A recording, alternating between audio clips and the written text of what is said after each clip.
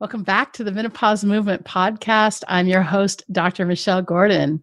So happy to have you here. And if you're watching on YouTube or on my website, thanks for being a part of the Menopause Movement. Today, we welcome Annabel Wilson to the podcast. So Annabel was inspired to find a practical, modern antidote to universal disconnection, suffering, and the overall lack of well-being across societies. She created the profit-for-purpose startup Living Ashram.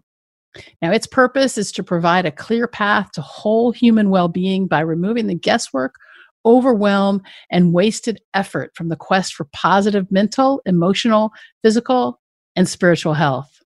The company seamlessly interweaves neuroscience, psychology, physiology, mindfulness, spirituality, and multiple healing modalities using evidence-based techniques to empower users to create substantive and sustainable positive shifts in their well-being and their lives. The information is delivered through their app, workshops, guided practice, and data analytics.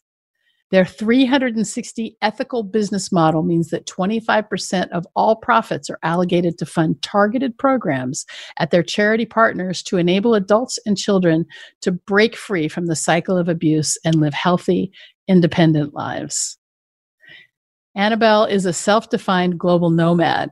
She grew up and worked across Asia, Europe, Central America, and the USA. She has a Bachelor of Arts from the UC Berkeley and an MBA from London Business School. She discovered her purpose in 2015 and has been on a magically expansive journey of seeking, shifting, and evolution ever since. In our modern society, we see a fear of loss of youth, of relevancy, of sexuality and sensuality as we age. However, we can continue to blaze our own path and continue to create a rich, abundant, joyfully juicy, spark-filled life, regardless of age. And we spent some time speaking about this on the podcast. It was really great to have Annabel, and I can't wait to have her back. We really did go into quite a few different topics that we both are really passionate about. During the podcast, we talk about the definition of breakthrough and Annabel's major breakthrough in 2015, the importance of taking a step back to focus on our breath and the benefits that we get from that, and how beliefs shape our reality, and why it's important to examine every single belief we have in order to be free. We talk about spiritual longing. We talk about guilt and shame and its consequences.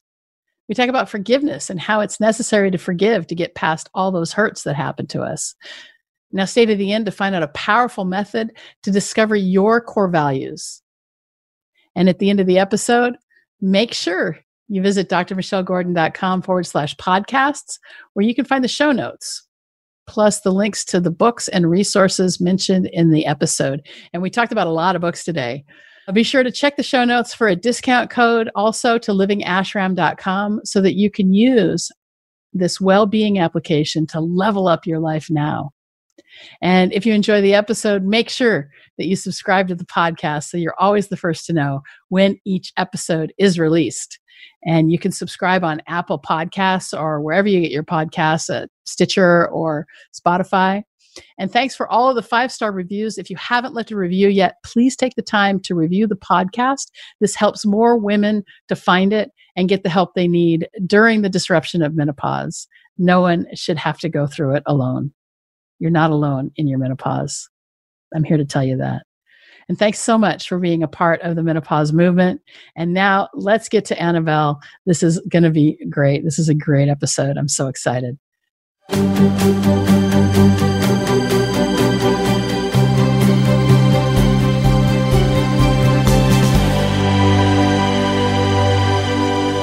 So welcome. Thank you. Thanks for having me. Yes. Yeah. Where are you? Where do you live? I'm in London. So it's beautiful summer day today. I just came back from a walk. The only bad thing is the allergies. So that's not fabulous for the hay fever, but it's fine with the sprays and the eye drops. It's all good. We're just happy to see the sunshine and blue skies. Right. You don't get much sunshine there, right? It's been all right this May. We've had hail for every single May I've been here in the last 20 years, and sunshine. Wow. 4 seasons in one day. Let's talk about your app. What led you to creating an app? It's a lifestyle app, right? It's a well-being app, and it takes a very root level up, whole human approach to health and well-being. And the app it's a long story, which I'll summarize about how the app came into creation. And the company, Living Ashram, really, the name kind of says it all. An ashram is traditionally a place of seeking, evolution, of wisdom, of knowledge, of answers. And I felt blessed and fortunate enough to have been able to go all around the world as a product of reaching a stage in my life where really it was undeniable that a breakthrough, either we have choices sometimes in life where we can take the situation we're in and really learn and grow from it and really do some really deep inner work, really look at what we've been doing, what serves us, what's healthy, what's not healthy. Or we can bury everything under, distract ourselves, and continue as we were. And I reached the stage in my life about 5 years ago where I decided it was really, really time. I had received all the messages, and it was time I really understood. I really wanted to understand what was driving my behavior, my patterns of behavior. And I really wanted to reach the stage where I could become the healthiest version of myself. So I was fortunate enough to have the right leaders and guides. I actually had my breakthrough at Esalen. Here's the part. At Esalen in Big Sur. It was founded by, it's a beautiful story. It's in Big Sur, which is a beautiful, beautiful part of Northern California. Love it. And it was founded by 2 ex-Stanford graduates who had been to the East, had been to India, and had done all the seeking there, and really wanted to bring to the West all the different philosophies. So I think the greatest philosophers, seekers, teachers, everything from yoga to various different healing modalities, have psychiatry, psychology, have all taught there at some stage. So it's quite an amaze. Everyone has their own experience there, and there's so much on offer. And I just happen to have the right teacher, the right guide. But we have something like that up here. It's called the Omega Institute. Yes, Omega and Kripalu. Yes, I have. That's definitely, yes. Not Rye, in Rhinebeck. Rhinebeck, yes. Yeah, so, it's closed now because we're in the pandemic, but they're going to start back up next year. I think they're quite similar in intention and ethos, but going back to the journey towards the app, it really, the breakthrough really helped me understand what my purpose was, why I was here, and what brought fulfillment to my life. And the app was the birth of all of that. It was the second stage of it. And Living Ashram was the concept of bringing that seeking, that knowledge, that evolution, because not everyone has the awareness, the time, the resources to go on this long journey somewhere. And as we all know, the real work always starts when you come home, when you're surrounded by the hubris of day-to-day life in your relationships, at work, with children, surrounded by everything, all the triggers that would normally trigger you. And we wanted to have something that was accessible all the time, where cost wasn't a factor, where you could have the most impactful practices that pull, and we draw from our collective experience. It's decades of experience and research and practice across neuroscience, psychology, physiology, mindfulness, spirituality, and multiple healing modalities. So we're not wedded to one way of doing things. We're so open-minded. We're such big collaborators.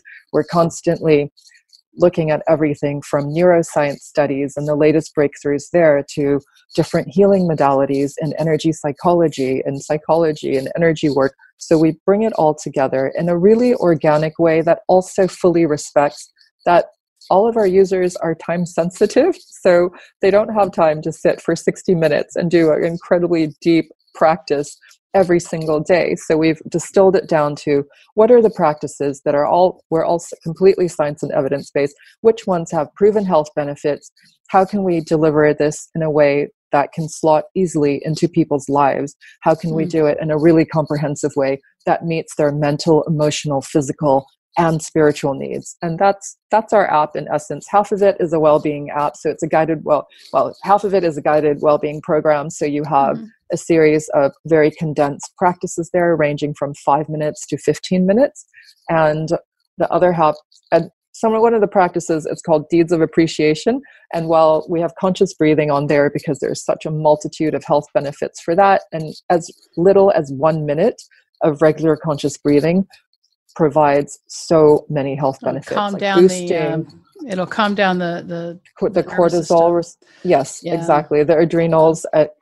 Lowers our cortisol levels. It alleviates symptoms of depression, of anxiety, improves our immune response, decreases symptoms of PTSD and ADD. Like when you look into all the health benefits, and it's not something you need to do in a dedicated eyes closed practice. You can do it when you're working at your computer. You can do it when you're waiting in a line or a queue. You can do it while you're waiting on the phone. You can do it while you're driving around. So it's something that's easily incorporated, and it's our breath. No one can take that away from us. We can use it anytime.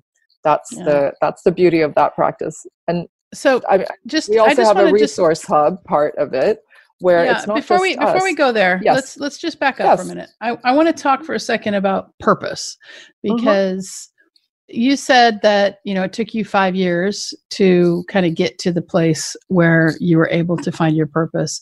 And, I get that because I've recently decided to leave medicine to pursue my more passion project here, which is the menopause movement. And one of the litmus tests that I use when it comes to doing something now is, does it make my heart sing?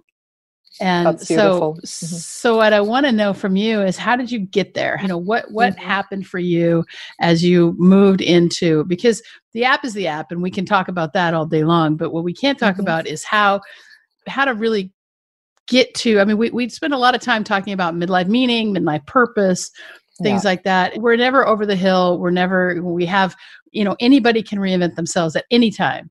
It isn't just for Madonna, right? Or Lady Gaga. Definitely not. We can reinvent ourselves at any stage in our lives, no matter what stage. And I'm just going to clarify that point. It actually took me 41 years to find my purpose. Okay. And it took me, fair enough. And when I had my breakthrough, that's when everything fell into place, when I knew what my purpose was, right at that moment of the breakthrough. It took 5 years, or not quite 5 years, about 3 years to finally arrive at what that looked like. We tried doing a few different things, but to get to this stage, it took 5 years. But so breakthrough. So to me, breakthrough has always been getting out of my own way and getting out of my head, and starting to take action. So what does breakthrough mean to you? I'm calling it breakthrough so I don't freak anyone out by saying awakening, but that's essentially an interchangeable word for me. What does that mean to me? It was actually the first time where I felt fully present and fully connected with myself. And I don't mean that in a shallow way. I meant everything, the full channel was open. And that's when I felt fully connected to myself, why I was here in this world. And it was almost like my soul and my heart cracked right open. And I knew without a question of a doubt why I was here and what purpose I was here to serve. And I've never looked back. That has never been in question along all the bumps and the ups and downs along the way. That was what I mean by breakthrough. And I guess the best way I can describe it would be the highest high out of everything that you've ever felt, all at the same moment. The light comes back into your eyes. And it wasn't for me. I saw the other people who were in my group and workshop at the time. We're all together for 2 weeks, and everything changes. When the light inside you changes, when your mindset changes, when you reach that moment of awakening or breakthrough, when you break through, I'll put that into more concrete instead of abstract terms. I think breakthrough is best described when we break through these really long-held beliefs that are buried so deep in our subconscious that we're not even aware they're there. They don't even belong to us. Most of us have been programmed since childhood and by society along our way into adulthood and way into adulthood. We're holding all these beliefs and they're not even us. We're living a life that maybe doesn't fulfill us or bring us joy in the way that's really aligned with what our closest values and what our deepest soul's desires are. So I guess that was essentially that breakthrough, punching through all of those layers and seeing the answer and the truth of what really is you. It's interesting because when we start to really examine our beliefs, I mean, there's huge benefits to examining our beliefs. And, I tell this story pretty frequently about how I formed a belief when I was 5. Mm-hmm. And that belief was that I couldn't make money unless I was a doctor. And that subconscious programming led me to start medical school at 31. All right. So it was like almost like a second career. Yeah. And I was like, I can't make money unless I'm a doctor. I can't make money. And that came from something my mom said when I was 5 years old. And, she had a brother-in-law and a brother who were doctors. And she made some comment like, they're so rich. And so my 5-year-old mind took that in and said, oh, I have to be a doctor if I want to be rich. And how did you break through that? How did you break out of that mindset? Yeah. So what I ended up doing, it was a guided meditation that we did with James Wedmore, actually. We did this guided meditation, and it's like he asked the question, why haven't you made money in your business yet? And then I went back to that place where I realized that. And so then, I did some work and busted that belief and said, well, that's not true. It's absolutely not true. I mean, I can make money doing anything I want if I set my mind to it. And so, and so here we are, and now we have the menopause movement. We're helping to transform women's lives and, women in menopause and helping them to see everything differently. And so that's exactly what we want to do. And I think your app is probably something that is complementary to that as we move through the program. But the other question I wanted to ask you is, what was your spiritual practice before your breakthrough, and what is your spiritual practice now? Believe it or not, I used to want to be a nun when I was, which everyone just thinks is ridiculous when I was. No, it's not. You wanted Catholic? To be a nun as a life aspiration in the early years of my life. Sure. But I always had... Wait. You were raised Catholic? In the early years. Right, and you went to Catholic school, right? No, I didn't go to Catholic school. You didn't go to Catholic school. Okay, no, but you were raised Catholic. Because I went to Catholic school for a couple of years, and of course I wanted to be a nun. I mean, except for those nuns who rapped us on the knuckles. Those weren't nice nuns. And there was also, of course, Sound of Music. That gave a romanticized version of it. And so there was, in terms of spiritual practice, I always believed in a higher power. I always believed in God.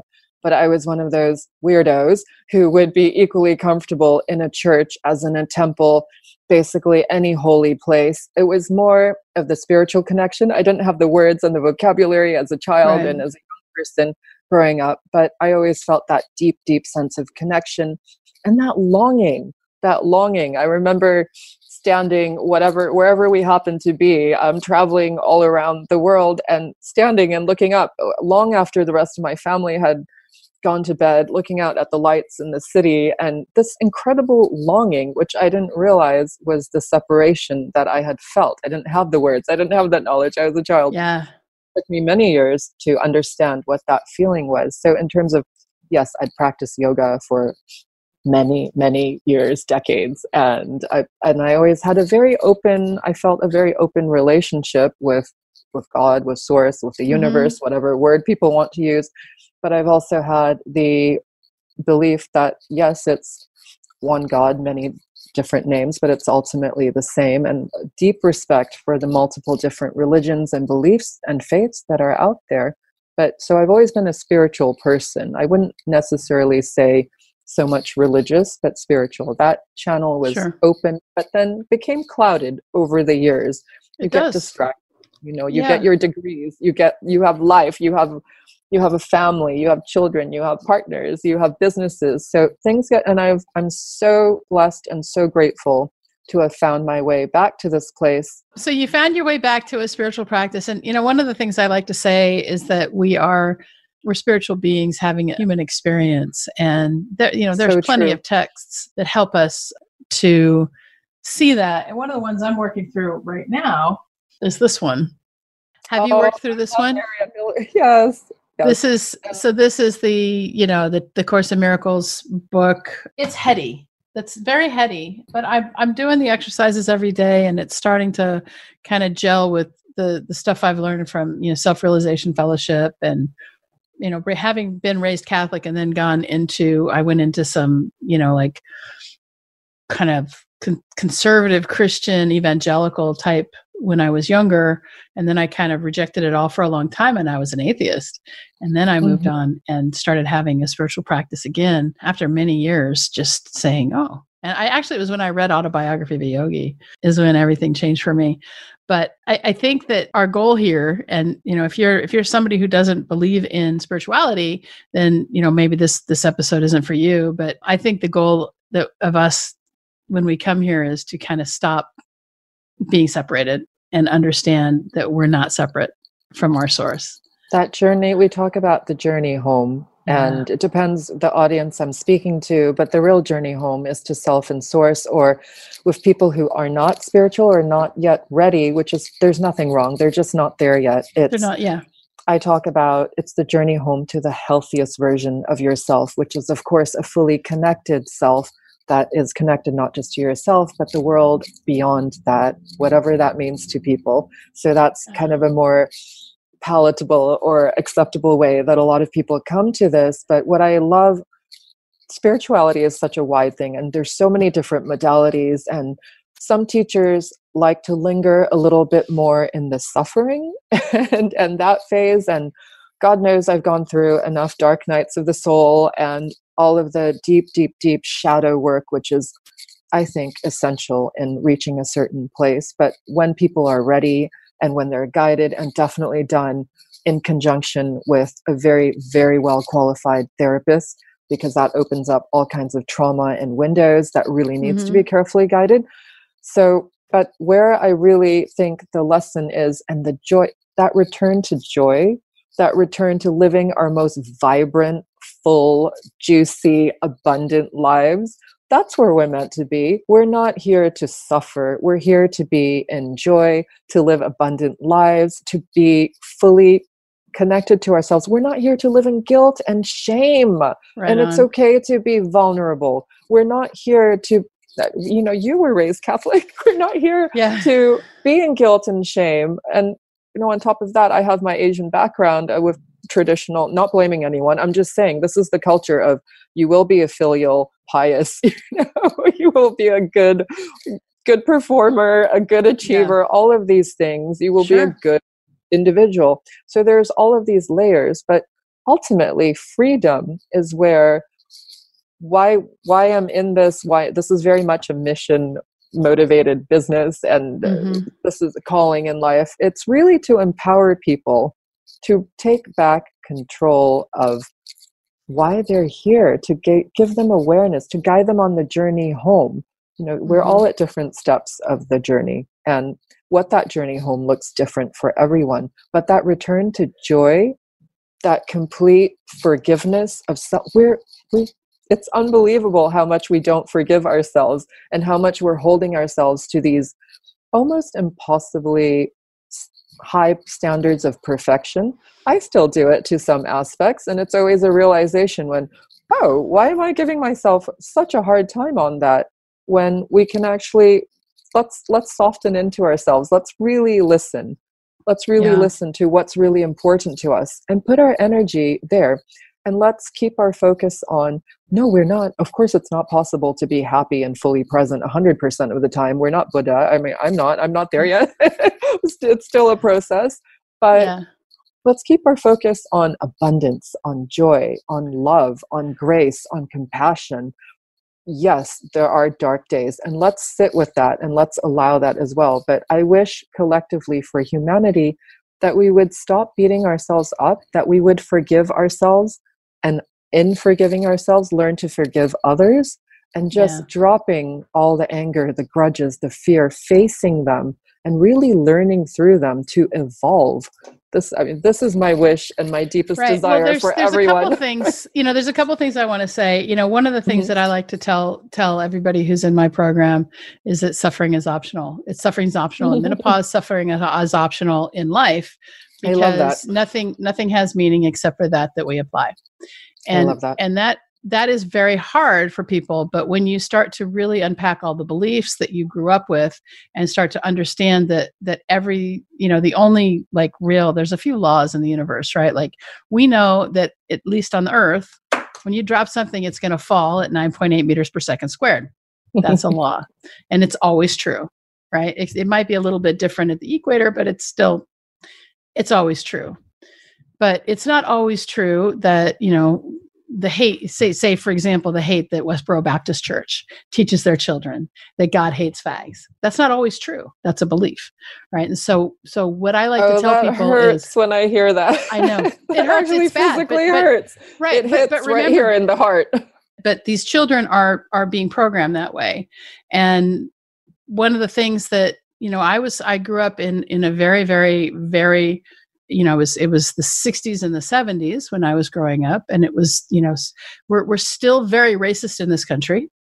And we're trying to fix that, but it's not easy.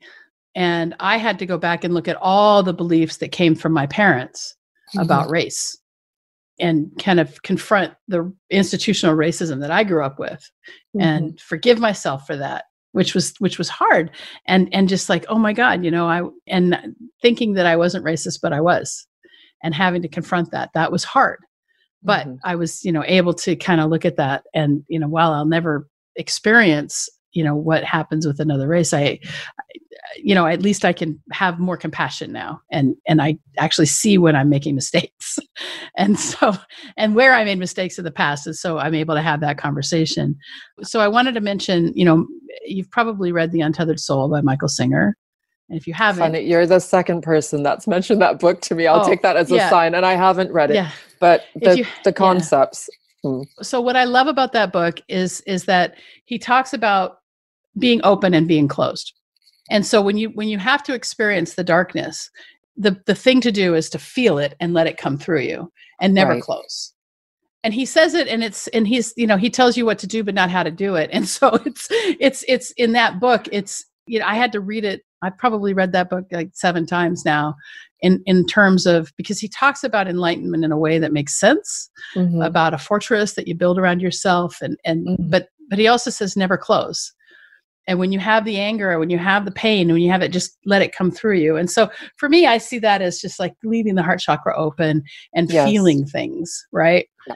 And it's not always easy. And, I react a lot too. And, we're all works in progress, but that's a book that I try to recommend to people. And the other thing is when it comes to forgiveness, self-forgiveness, I love one of the exercises in Gabby Bernstein's May Cause Miracles, which is, I forgive myself for thinking that thought. I forgive myself for thinking that thought. Because at the end of the day, we're our own worst critics. And we are always going to be, and we're always going to be pushing back at ourselves. I'm too fat. I'm ugly. I should never have said that to that person. I should never have taken that action. Oh, I shouldn't have eaten that. I should, all those things that we, for whatever reason, it's a human thing that we have this voice that is bad, talks bad to us. Our inner critic, it serves a very distinct function. It's a protector of our ego. It serves so many functions, and we can learn to work with it because it will never, ever go away, but we can definitely learn to have a healthier relationship with it. It's funny that you bring up forgiveness, because one of the core practices on our app is a forgiveness and gratitude practice, exactly because it goes so deep, and it's one of the core places where we can release and move. And what people don't realize is what many people don't realize is when we hold on to past hurt and pain, it actually, our bodies cannot distinguish the difference between when we're just recalling something, a memory, and when it's happening real time. So we're just literally inflicting more layers. That's and why we're feeling it physiologically. Works. It does. Yeah. And that's the gratitude coupled with the gratitude at the end, because some people, gratitude practice is beautiful, but you know what? Not all of us are capable all the time of starting there. So let's face what it is that we're holding. Let's work through it. Let's really listen to it. Sometimes giving it a voice, hearing it, that's all we wanted in the first place. We all want to be seen and heard. this practice that we have leads, and not just ours, there's other forgiveness and gratitude practices out there, but it goes deep, and it has us look at what the lesson was. What is the lesson? What was the gift in all of that? So you take them through a journey. Everything. It's definitely a journey, but done in a very gentle, accessible way as well. And a journey back to gratitude and to blessings. So it's a big, I think, in addition to the forgiveness, I would love to talk a little bit about, I feel the menopause movement. I have 4 birthdays before 50. So I'm turning 47 next at the end of the year. And I think as women, this weighs a little bit more on us, because a man can have children all the way until, they stop producing sperm, basically. So they produce sperm their whole lives. Exactly. So they can literally have children. They can keep being, it's okay for them to, physically okay, for them to keep literally propagating and being sexual and active until their deathbed. Whereas for women, we have different stages. And as we start looking at 50 and beyond, which is very relevant to the people the community of these gorgeous women that you're helping, we start having these fears, and it's tied so deeply to, how do we identify ourselves? So we start fearing, for some of us, maybe we start fearing the loss of youth, of beauty, of relevancy. What about our sensuality? Well, there's more to it than that. It's not just that. This audience and the women who come into the program, they have these. They don't recognize themselves anymore.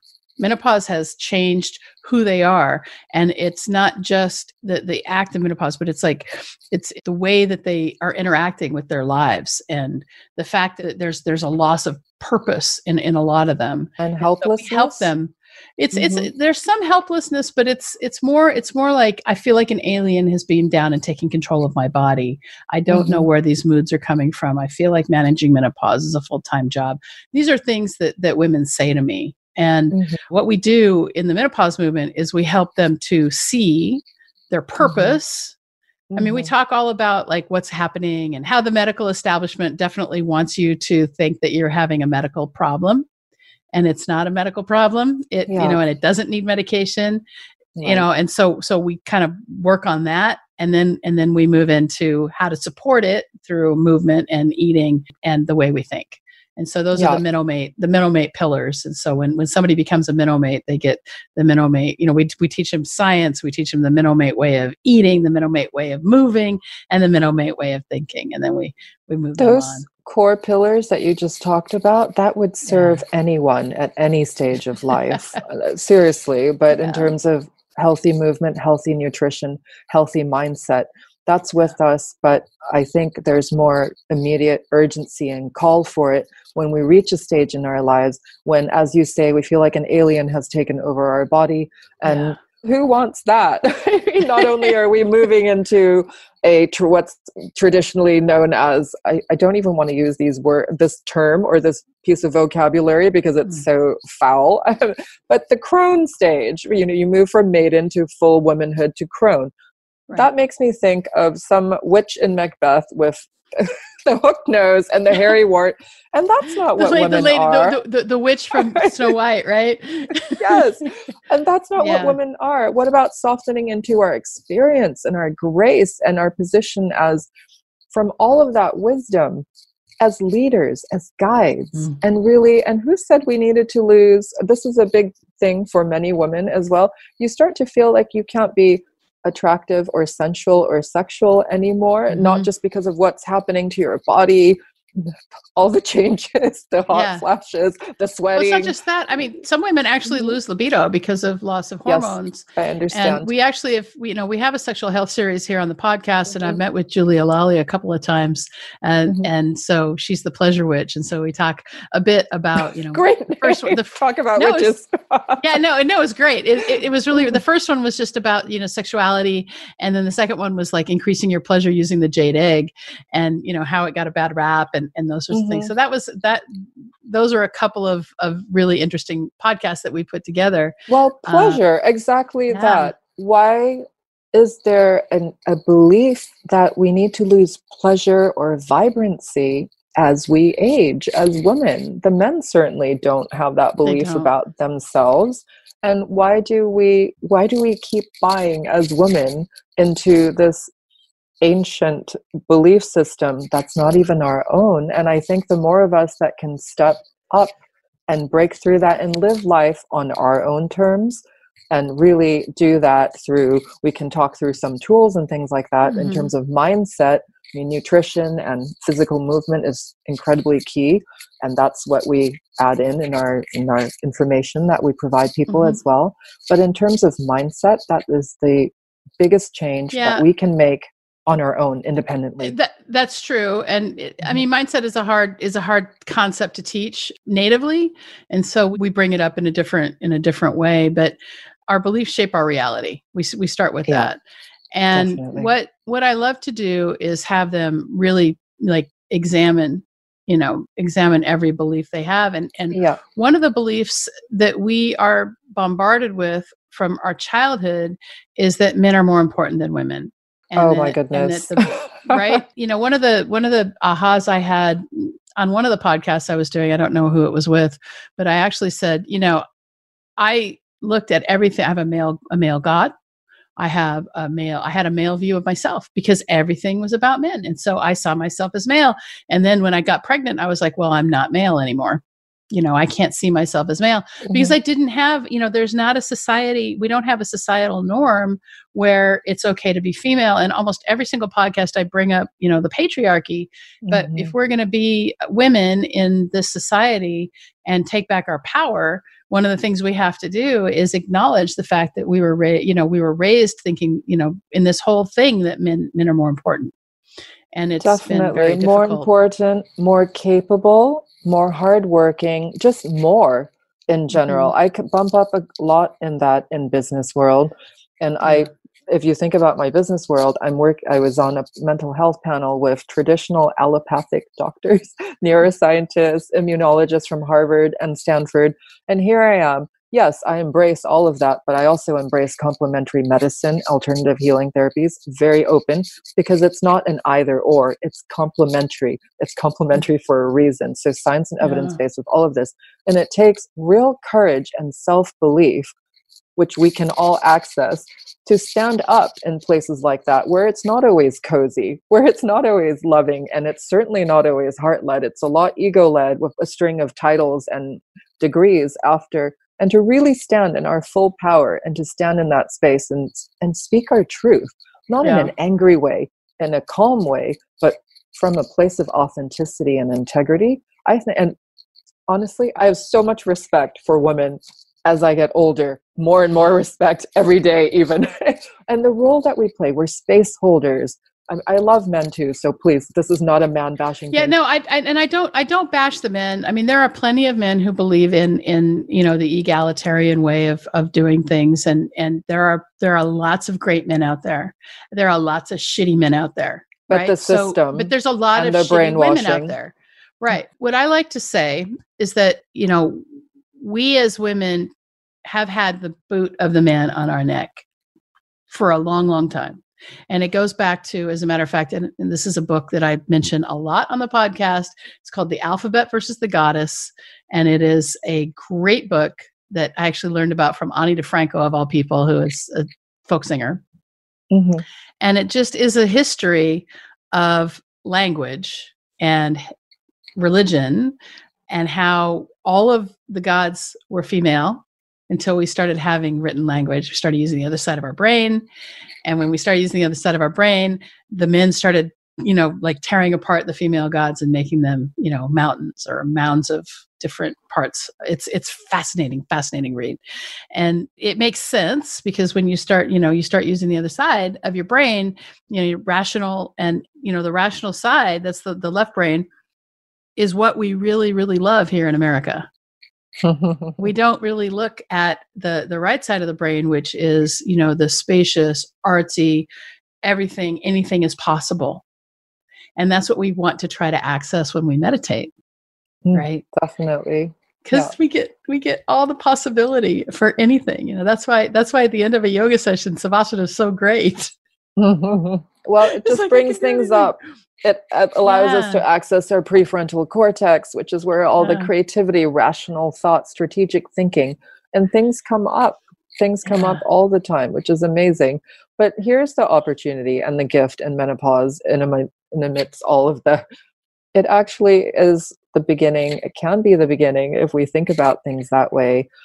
Look, the children are usually older by that time. So it leaves us and our careers or our businesses and our partnerships there. It's at a different stage. It's a more settled stage in life at some point. So in some aspects. So it's actually a chance, a freedom. We have freedom to explore. We have freedom to give back to ourselves. We have freedom to be curious and to learn again and to embrace our independence. And again, it does go back to where we placed our identity and value. I know there's a lot of women who maybe put all of their focus on their children growing up. So the empty nesters, when their children leave, you're there with a partner maybe you haven't had a deep connection with for many years, and it's terrifying. And there's such a sense of loss and sadness and loss of identity, loss of relevancy. I'm not important anymore. I've lost my purpose. But here's a chance. Yes, sit in that loss and feel that sadness and feel the passing of the years, of course, that, and celebrate as well all of those beautiful memories. But also look at the future as an adventure, and there are all kinds of questions now. This is the freedom really to ask ourselves, what kind of woman do I want to be? What kind of partner do I want to be? What kind of leader do I want to be? And what am I passionate about? What am I curious about? What do I want to learn? And here you have all the opportunity and the time to do so now. That's true. I mean, for the most part, people do. One of my favorite questions every single time there's any sort of event ever is, what is the opportunity in this? Yes, beautiful. What is the opportunity? I love that. And your earlier question as well about what makes my heart sing. It's what brings me joy. Does this feel like love? Everything can be boiled. I even ask myself that question in business with certain relationships. Does this feel like love, or is this violating all kinds of boundaries? So that's such a relevant, it boils all, we can put all kinds of frameworks, very complicated, very strategic, but ultimately that's the question. Does it feel like love? Does this bring me joy? Yeah. Even in a business relationship, even in business negotiations, even in business relationships. So this is such an important question. One of the things that I think, my biggest breakthrough was truly developing a spiritual practice and allowing myself to realize that there is something more. I mean, I remember when I was working with a stylist in New York, and I said, we were like shopping for, I don't know what it was, shopping for clothes or something. And I said, well, you know what happens when we die? And she's like, nothing. And I said, yep, nothing. And that was that was 5 years ago or something. And I truly believe that. I believe that. And now my feeling is that we are truly part of something more. And the only reason I believe that is because the evidence for me is showing that as I have developed my spiritual practice, my life has, everything I've wanted has come to me. And other things, but it's just like, all my relationships are improving and all of my goals are coming true, and I'm having to think bigger every single day. It has to be bigger and bigger and bigger because I'm reaching all the goals that I have set for myself. And I do believe that it's a spiritual practice that made that happen for me. Consistent. So happy for you. I'm so happy to hear that. I couldn't agree more. It all starts inside. It all starts with us. And when we change and shift and evolve, so does our outside world. Our outside world is always a reflection of who we are inside, who we think we are inside, our beliefs. True. So if we think we're unworthy, if we don't think we deserve, if we think all of these fear-based mindset instead of abundance mindset, of course our reality is going to, it is true that what you do, be careful of what you think, because it does manifest itself, not in a fear-based way. So there's so much power in that. If we shift our mindset, I know you said to be careful of that word, but I think some questions that we ask also that are important has to do with finding out what our core values are, what's really important to us, and are our lives, are our thoughts, intentions, words, actions, things that we say and do on a day-to-day basis, on a week-to-week, month-to-month, which turns into years, is that reflective of what's really important to us?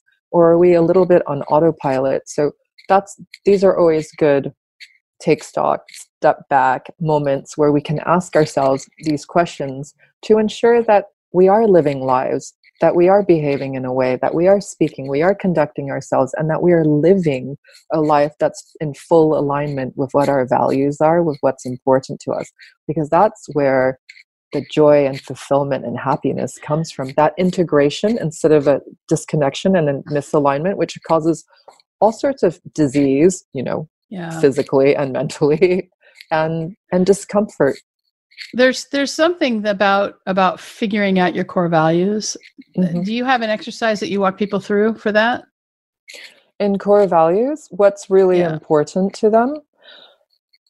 It's a series of different things. So it's really I've never been so unclear in terms of my own core values, even though it's been cloudy. So it's something that I've been quite clear about. But I think starting off with what am I passionate about and what brings me joy is a good starting point. So that's kind of a journaling exercise. What am I passionate about? What brings me joy?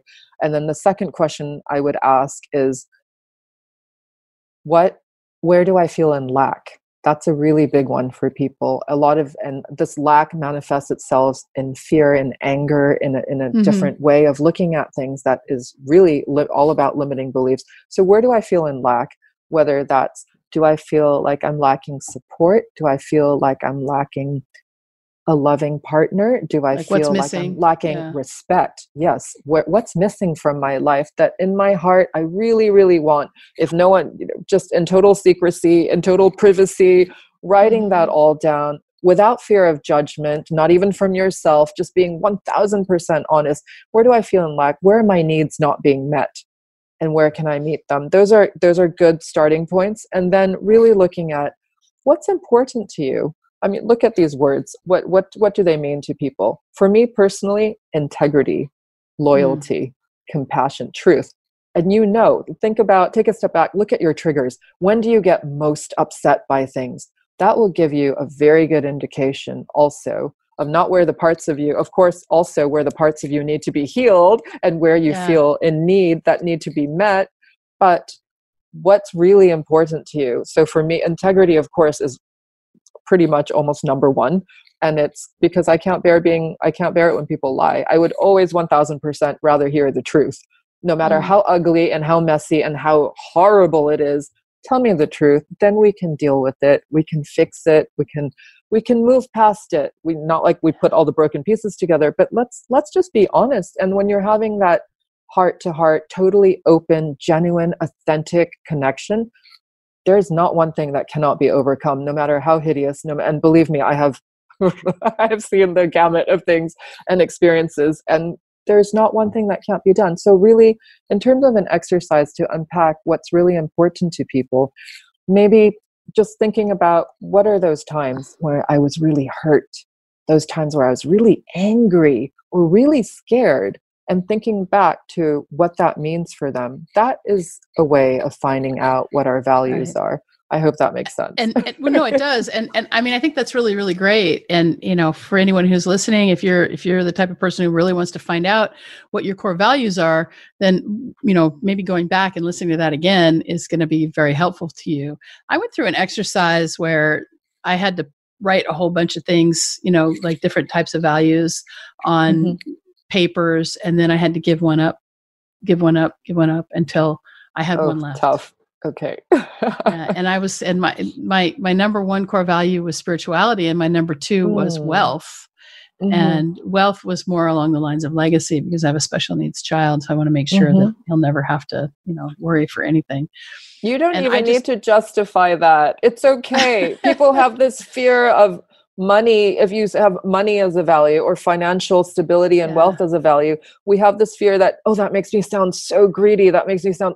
No, it doesn't. Money is an energy. It's a resource. It's an exchange. We need it to live life. We need it to give. It's a transaction. And when we give it, when we pay it out to a supplier, to anything, then it's energy that moves on and on and on and goes on to nurture people. So let's all agree to move past the money shame relationship. Money shame is really something. I mean, that keeps us poor.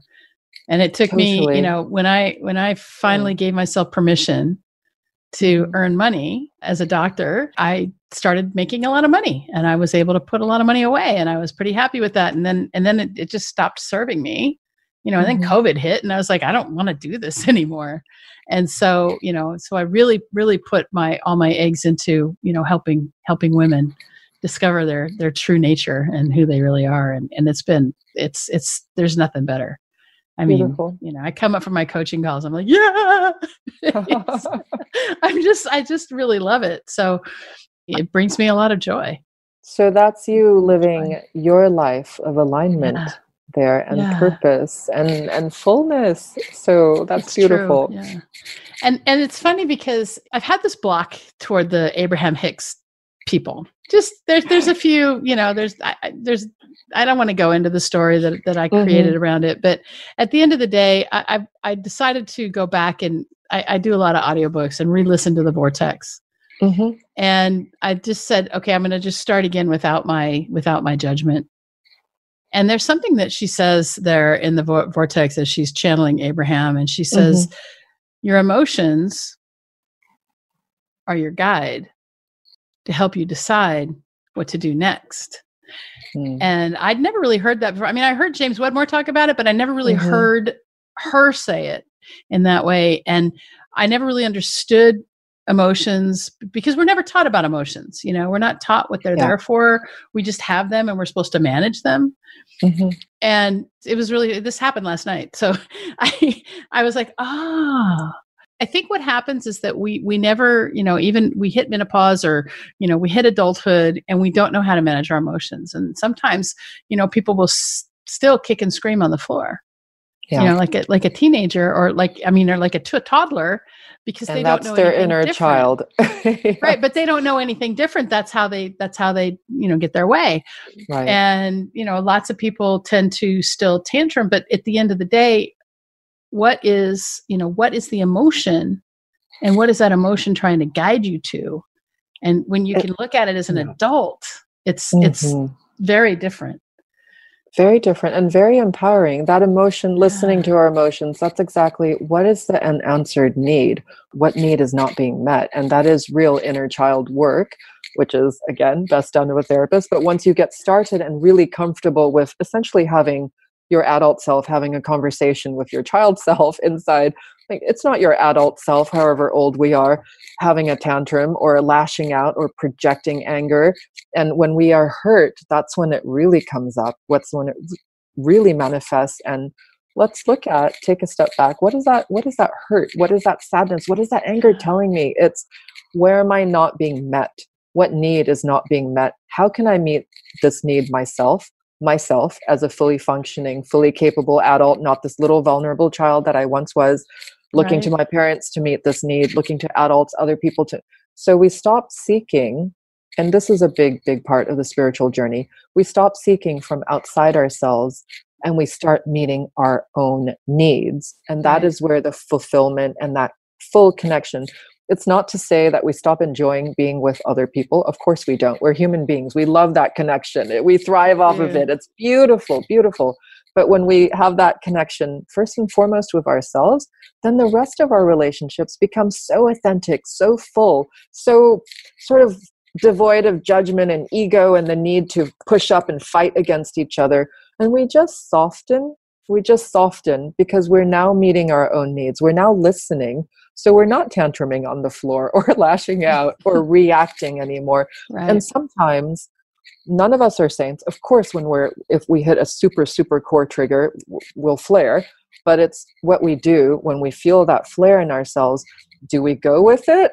Not recommended, because as we all know, the repairing of that is often really quite messy and painful for all parties involved.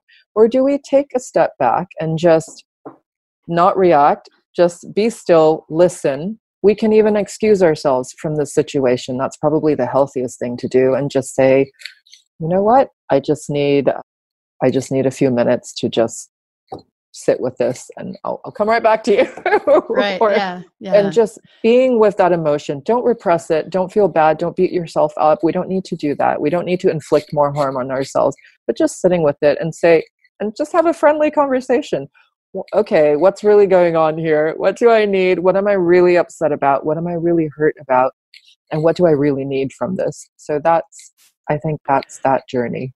Yeah, that's great. And you mentioned that you think that inner child work should be done with a therapist. And I actually don't necessarily agree with that. I think that if we are open enough to ourselves, I mean, that's a belief, right? But you're a deeply evolved person, Michelle. You've done the work. Would you have been but capable? I didn't. I mean, I don't know. I do think that if you have the right kind of guide, you may or may not need a therapist, but you have the right kind of guide who's going to support you. You don't necessarily need a therapist. A therapist is going to have a little bit more in the toolbox for you. But there's another book that I've recently read. I read a lot called "It's Not Your Money" by Toshi Silver. Have you heard of that one? Do you know this is the exact same person who mentioned the first book that you mentioned earlier and mentioned Toshi Silver's It's Not Your Money. Yes, I read that years ago. Well, I just came across it and I found it to be really, really good. And one of the exercises is to, work with your inner child in that. And I think, as long as we have a guide and we're open, I mean, we're not going to have any sort of psychotic break by looking at our unmet needs, or the inner child's unmet needs or the history, anything like that. I don't think you need a therapist. I think we have everything we need inside of us. I do believe we do have everything inside of us, but when we don't know what's happened sometimes in our own lives, we don't know things that have happened in people's lives. And there is some really dark trauma. There can be. And abuse. I'm from that situation, and I did work with an inner child therapist, and then I moved on to a guide. She does this type of work where we're looking at all the distortions and the fragmentations and the shadow selves, which I understood at that moment because I really felt I stood at the precipice of madness. I'm not to scare anyone. I never went to a mental hospital, but I really understood at that very point what schizophrenia means. When you look, and it was just these fragments of our souls that come in to protect us, of course, always to protect us. It's all about self-preservation and to protect that little child inside, where however they manifest themselves, whether it's the judge, of course, which is the inner critic is one huge one of them, whether it's like the wild hedonist, whether it's, whatever, insert the blank. We all have these archetypes, these shadow archetypes that we distort into and that come at you. You might recognize it, like sometimes in the past when I was triggered, my voice would literally change. The warrior would come out and my voice would change. It would drop about 3 octaves and I would suddenly be in warrior mode because it was suddenly stepping Don't up. mess with me. Exactly. Yes, absolutely. To protect because it sensed threat. And it was like, okay, I have to be a warrior now.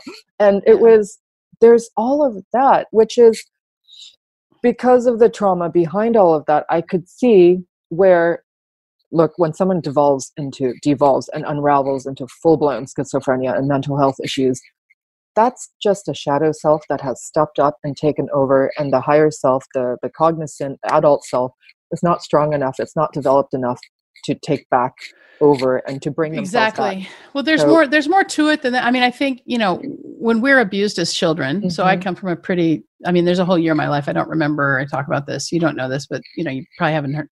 I talk about it pretty freely. So how it changed for me was that, am I going to let that child run my life? And that, because a child doesn't have the experience to filter through. Like my 5-year-old self who said, I have to be a doctor.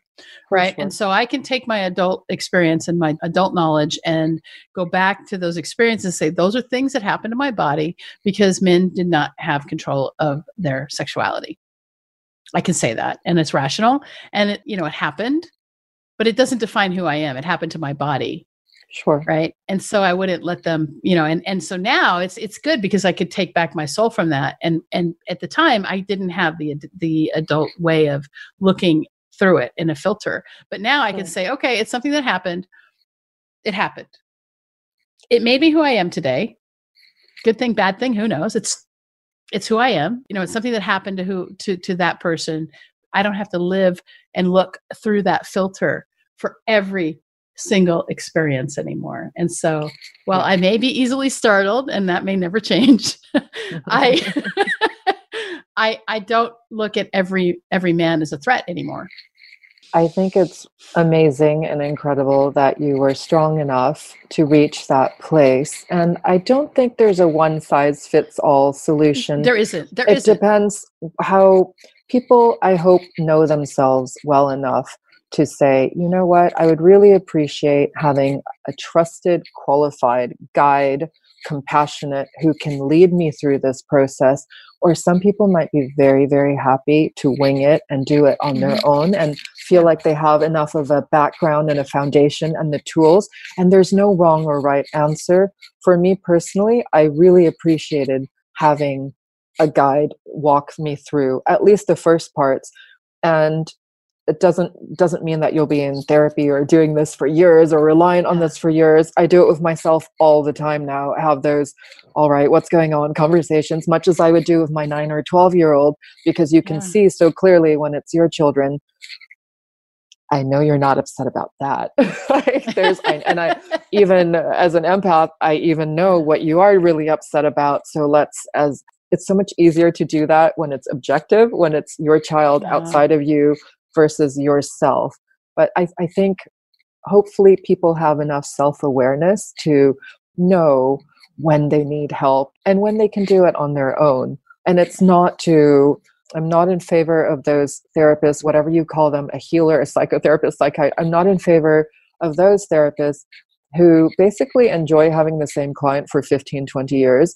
My attitude is, if you have the same therapist for the 15 or 20 years, you're seeing the wrong therapist, because you would have evolved past that by now. Not that there's anything wrong with that therapist, but you would have evolved from the need to work with maybe that modality or that person, and you would have grown to something else. That's just my I agree with you. I mean, listen, my personal experience with therapists was not, it just, I didn't find them that helpful, and I was able to go inside and get, kind of my own help. That's beautiful. But it took time, and it wasn't immediate at all. It's not like a Tony Robbins conference, right? It's life is not a Tony Robbins conference. I know there's a lot of Tony Robbins fans out there, and I think it definitely serves a purpose. He has a very positive message.